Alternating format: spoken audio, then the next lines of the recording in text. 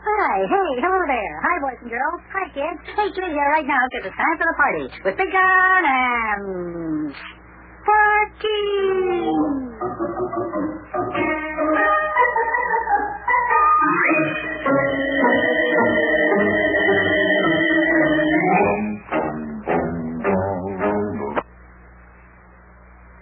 Adventures of Big John and Sparkie. Today's episode is entitled The Detectives.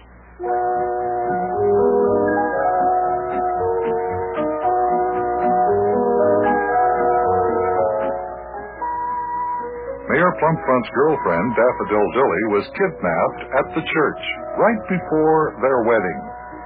Since then, Detective Yuki Butcher, Mayor Plumpfront, Sparkie, and I have been trying our very best to get a clue as to her whereabouts. Meantime, the mayor received a call from the kidnappers saying that he must pay $250,000 ransom. We're supposed to meet out at Mount Airy Forest, and so we're making preparations to go.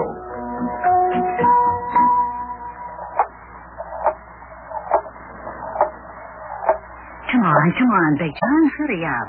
We have to meet Yuki and the mayor over at Yuki's Detective Agency Private Eye office. Okay, just get your hat and coat on, Sparkie. I'll be with you in just a minute or so. I just got a couple things to do here. Well, hurry up. We don't want to be late.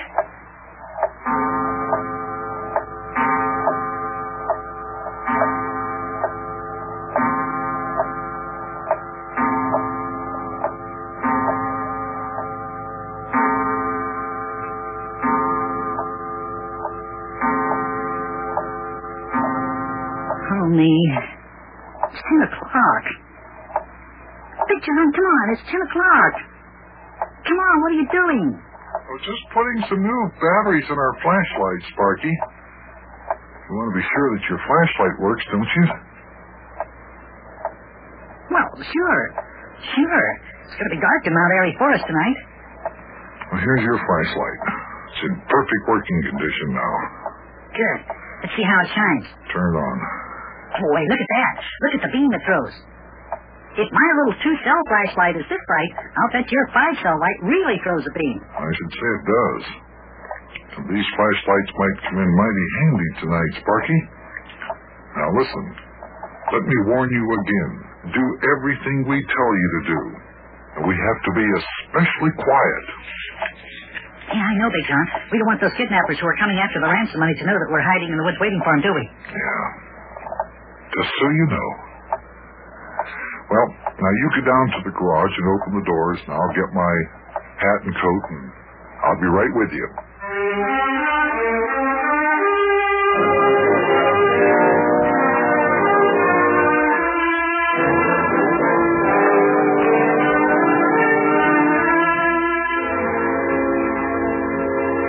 Okay, come on, Big John, come on. I got the garage door open. Come on, we're all ready to get over to Yuki's office. All right, Sparkie. You just let me climb up in here behind the wheel.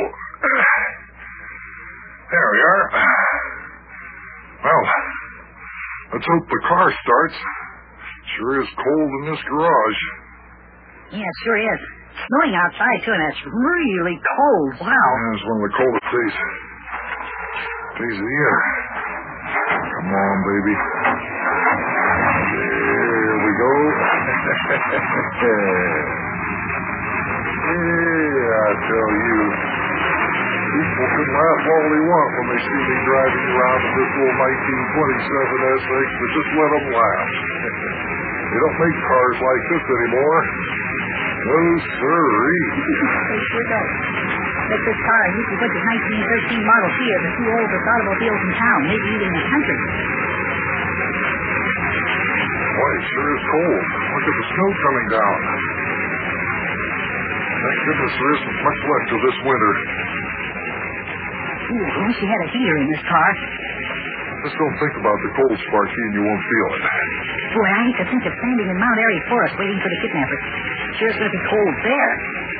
I'll bet the wind will be whistling through the shelter house, and I'll bet it's just as cold as an ice box.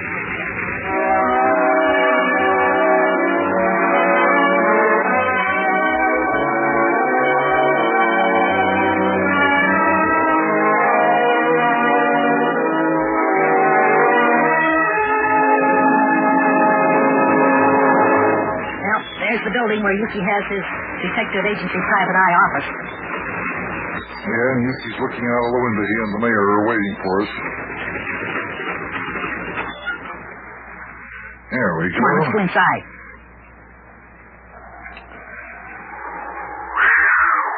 Boy.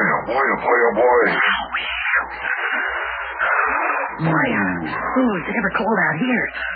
Come on, Big John, let's hurry up and get inside Yuki's office building. Yeah, go ahead, run for it. Come on, let's go. Open the door there. Ooh. Come on, hurry up, close that door. You said it. Oh, this must be the coldest day of the year. Ooh. Yuki's office is right down the hall here. You can see the light shining through the glass door. Yeah. Well, let's get on into his office quick. I want to get inside there and sit down and thaw out.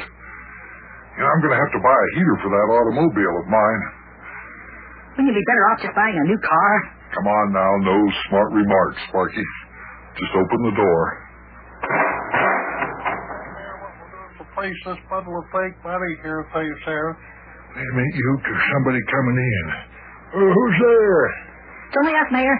Hi, Yuki. Oh, boy, let me sit down. Wow, is it ever cold outside? Have you fellows been out? Oh, yeah, fine. Well, we're glad you're here. Guess we can get started now. Haven't got much time to get out to Mount Airy Forest. Now, wait a minute, just a minute. I want to get warm. Oh, we haven't got time for that, Buster. We've got a lot of things to do when we get to the shelter house on Stone Creek Road out there at Mount Airy Forest.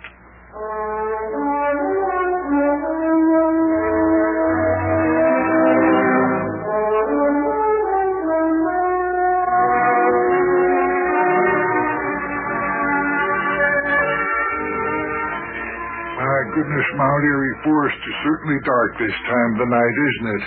Yeah, now that we're out of the part where they have lights on the roads. Those kidnappers sure did pick out the darkest part of the forest for us to deliver the ransom money, didn't they?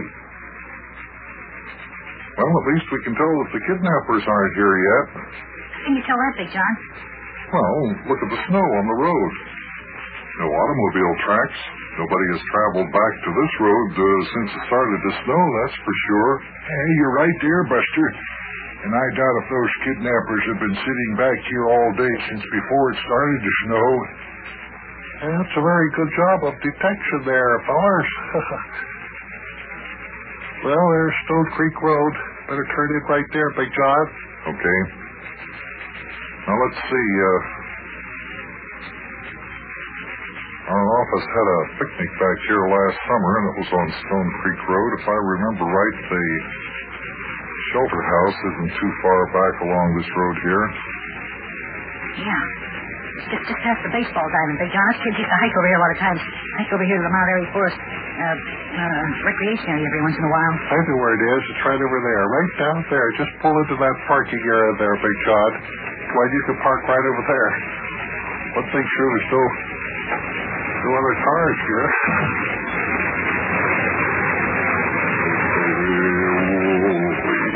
Does it? Ooh, yeah.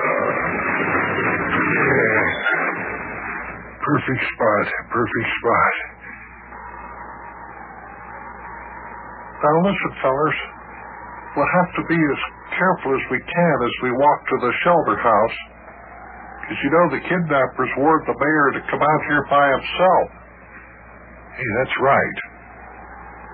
If we walk to the shelter house in the snow, they'll be able to tell that there are more of us by the number of footprints in the snow. I'll tell you what. The mayor's got the biggest feet. He can go first. Big John, you follow and you walk in the mayor's footprints, and I'll follow you, and then the lad can follow me. And that way we'll just walk in one another's footprints. What do you think of that? Hey, that's a good idea. Yeah, all right. Hey, you're a good detective. Open the door. Come on, let's go. All right, fellas, here I go. Now, don't forget to walk in my footprints. I'm right behind you, Mayor. Thank goodness we don't have far to walk to the shelter house. Yeah, you were right, Big John. It is cold out here. So just keep walking on our footprints there, Sparkie lad. We want the kidnappers to think that the mayor's the only one here, you know. I'm keeping in your footprints real easy, Yuki. No trouble at all. It's just a little way now, fellas. I'm almost there. Ooh, I wish I could build a little fire for us to sit in while we're waiting here. You and me both, Mayor. Well, here's the shelter house. Now what are we supposed to do, Mayor? Well, first of all, I'm going to tie this bundle of fake money on the end of a string, you see. Which we have already done in my office. Now we're going to hang it on the beam of the shelter house so the kidnappers can see it real easy. And I have to sit at this table in full view of the road. What about us? Are we going to hide? Yeah, that is right. We will go and hide out behind the shelter house. We can wait here with the mayor until we see the kidnappers' car coming, then we can skedaddle over there. Okay. What time is it now, Yuki? According to my wristwatch with the numbers that glow in the dark, it's exactly 4 minutes until 11 o'clock. 4 minutes. There are the headlights of a car turning into the road now. That's the kidnappers. Come on, let's get to our hiding places. Yeah, you sit at the table, Mayor. Now let's go hide, fellas, before the kidnappers get here. They're coming back the road there real slow. Come on, let's go there, Big John. Won't be long now. We'll be face to face with those kidnappers who kidnapped the widow Dilly. Boy, oh boy, oh boy, oh boy.